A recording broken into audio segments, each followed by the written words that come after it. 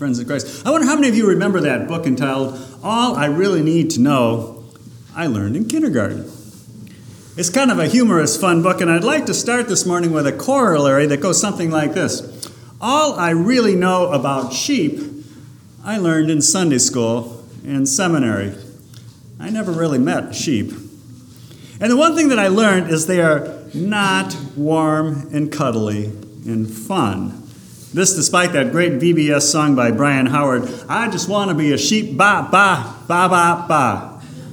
Don't want to be a goat. Nope, they got no hope. Don't want to be a hypocrite. They're not hip. Just want to be a sheep, ba, ba, ba, ba.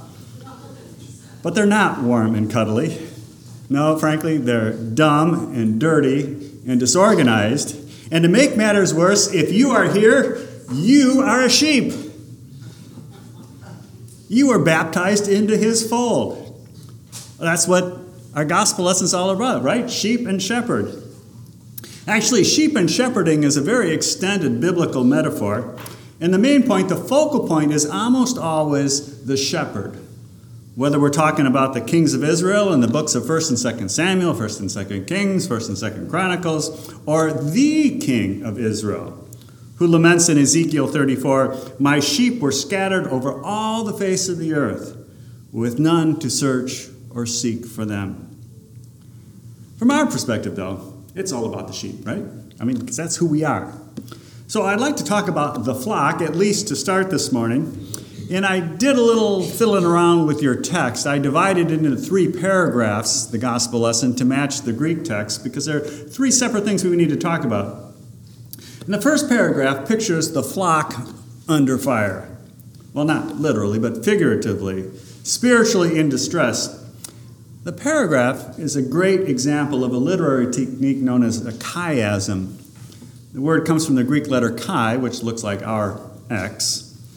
And the meaning is the shape of the letter. It means to cross. A, then B, followed by B, then A. If there are more than 2 elements, as in the case in our text, then it's progression to the center, and then the opposite order back out. And generally, with chiasms, the most important element is at the center, the focal point. Well, the center here is wolf, and definitely not one in sheep's clothing. He sees the wolf coming, and the wolf snatches and scatters. Before and after the wolf, we have the hired hand. He takes one look at the wolf, I'm out of here. And then on either side of the hired hand, we have the good shepherd. But we're the sheep, remember? And the core, the important thing, the element that we're really worried about is the snatching and snapping of the wolf's jaws. That's Satan. Peter shifts the metaphor slightly, but really captures its meaning well when he writes, your adversary, the devil, prowls around like a roaring lion, seeking someone to devour. Satan knows time is limited. The end is almost here. It's important as we start off to identify what exactly this paragraph is not. It's not an evangelism text. It's not about bringing more sheep into the flock. It's not an eschatological or an end times paragraph. It doesn't matter how many sheep are lost. We have Jesus' promise that his church, his flock will survive. After Peter's great confession in Matthew 16, he declared, you are Peter, and on this rock, on this confession, I will build my church, and the gates of hell shall not prevail against it. This paragraph is also not about justification. You were baptized into this flock, into the sheepfold, which is the church with a capital C. Really, this paragraph is a paragraph about sanctification.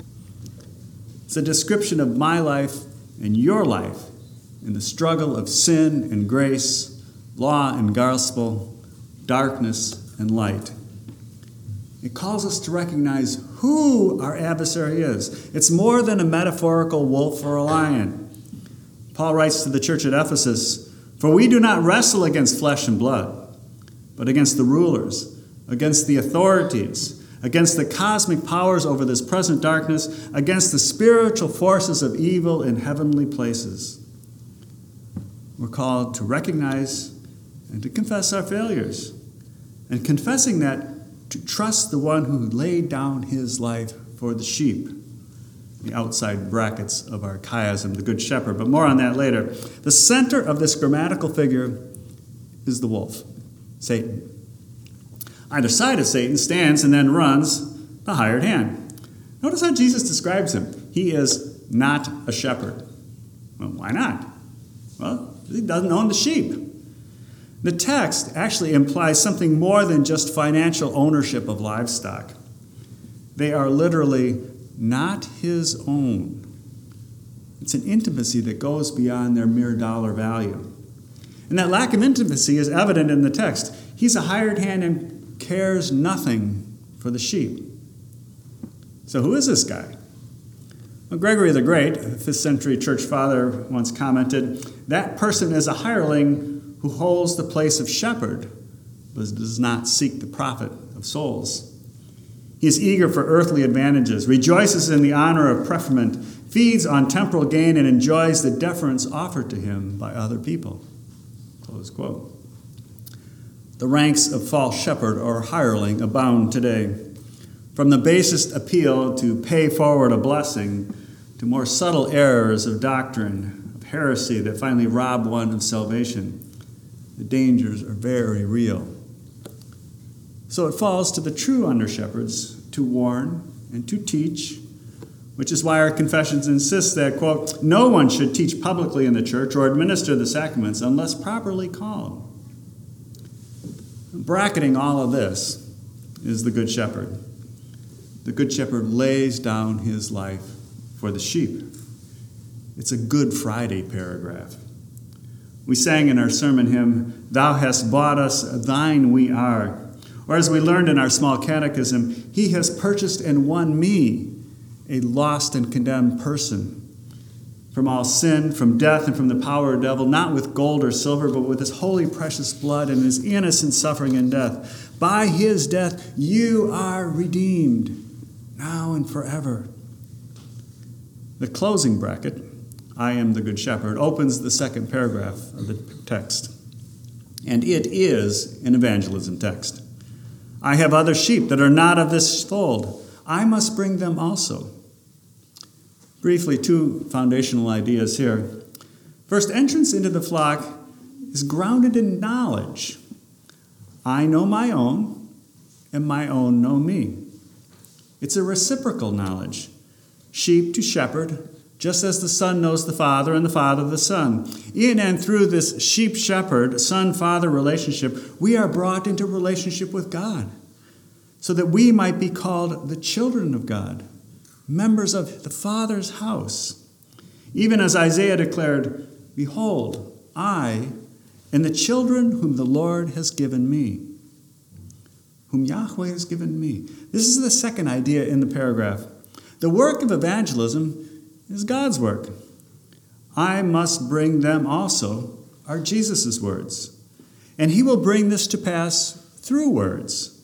Those words may very well be on human lips, as Paul suggests. How are they to believe in him of whom they've never heard? Or how are they to hear without preaching, and preaching if none is sent? The answer to this string of rhetorical questions is simply 3 Old Testament citations. Through the Word, the Holy Spirit can and does work faith. Ultimately, the words contained in God's command and combined with the water of baptism, which declares, You are mine. Today, you are part of my flock. One flock, under one shepherd, Jesus Christ. Finally, though, the sheep metaphor, or shepherd metaphor, has a challenge, a tension at its core that is simply this. The Good Shepherd lays down his life for the sheep. We saw it in the hired hand. If it's a question between my life and the sheep's life, I'm out of here. And what happens? The wolf seizes the sheep. Some he kills for dinner.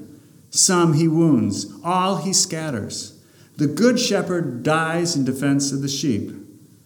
But he died, and the sheep are helpless. If Good Friday is the end, it is in no way good. which is why the third paragraph is so beautiful. For this reason the Father loves me, because I lay down my life that I may take it up again. This is Easter. This is resurrection. This is hope. Hallelujah. Christ is risen. He is risen indeed. Hallelujah. Notice the little word authority. I have the authority to lay it down and the authority to take it up again. Older translations have the word power here. I have the power to do this. But the root of the word really means it is free. What Jesus claims that he is completely free to lay his life down and completely free to take it up again. And in that freedom, he chooses to obey the charge given to him by his Father and do both. Both to atone for your sin and mine, that's Good Friday, and to rise again, destroying death's grip, that's Easter. So what does this mean for us today? Well, first it means that the new creation has begun through and in Jesus. In Paul's great resurrection chapter, 1 Corinthians 15, he answers those who say there's no resurrection. If that's the case, he reasons, then Christ didn't rise either. And even worse, we're still in our sin, and our faith is in vain. And if this is our hope, we are the most pitiful creatures walking the face of the earth. But in fact, Paul declares, just as Peter and John did in the tabernacle, Christ has been raised from the dead, the first fruits of those who've fallen asleep. In the Gospels, we hear about the inbreaking of the reign and rule of heaven. We see about in the healed limbs and the calm seas. In the resurrection, we can speak of the inbreathing of that same kingdom. Eternal flesh and blood breathing. The glorified body, the resurrected body of Jesus is our first glimpse at our own resurrection state, when mortality will put on immortality. Until then, Jesus lives and reigns as our high priest. As the writer to the Hebrews encourages us, let us then with confidence draw near to the throne of grace, that we may receive mercy and find grace to help in time of need. Paul describes him as our intercessor at the right hand of God in Romans 8. Baptized into Jesus' death and his resurrection, we can receive his blessings in word and sacrament. Peter wonderfully summarized all this when he writes, "Blessed be the God and Father of our Lord Jesus Christ. According to his great mercy, he has caused us to be born again to a living hope through the resurrection of Jesus Christ from the dead, to an inheritance that is imperishable, undefiled, and unfading, kept in heaven for you, who by God's power are being guarded through faith for salvation ready to be revealed in the last time." Which brings us back to sheep. You and me, living in among the flock. We have a good shepherd. And he defeated the wolf. He defeated Satan in a strange and glorious way. He died in our place. And in that death, he gathers sheep from every nation and tongue, every color and ability, without regard for honor or worth or any other human measure. He alone has the authority to do this because he arose. Our living and eternally risen shepherd, with scars in his hands to prove it, lifts us out of the font into eternal life. Yes, I want to be a sheep. Ba, ba, ba, ba, ba. I pray the Lord my soul to keep, that I, a child of God, may live to his glory. Amen. Now may the peace which surpasses all understanding guard your hearts and minds through faith in Christ Jesus to life everlasting. Amen.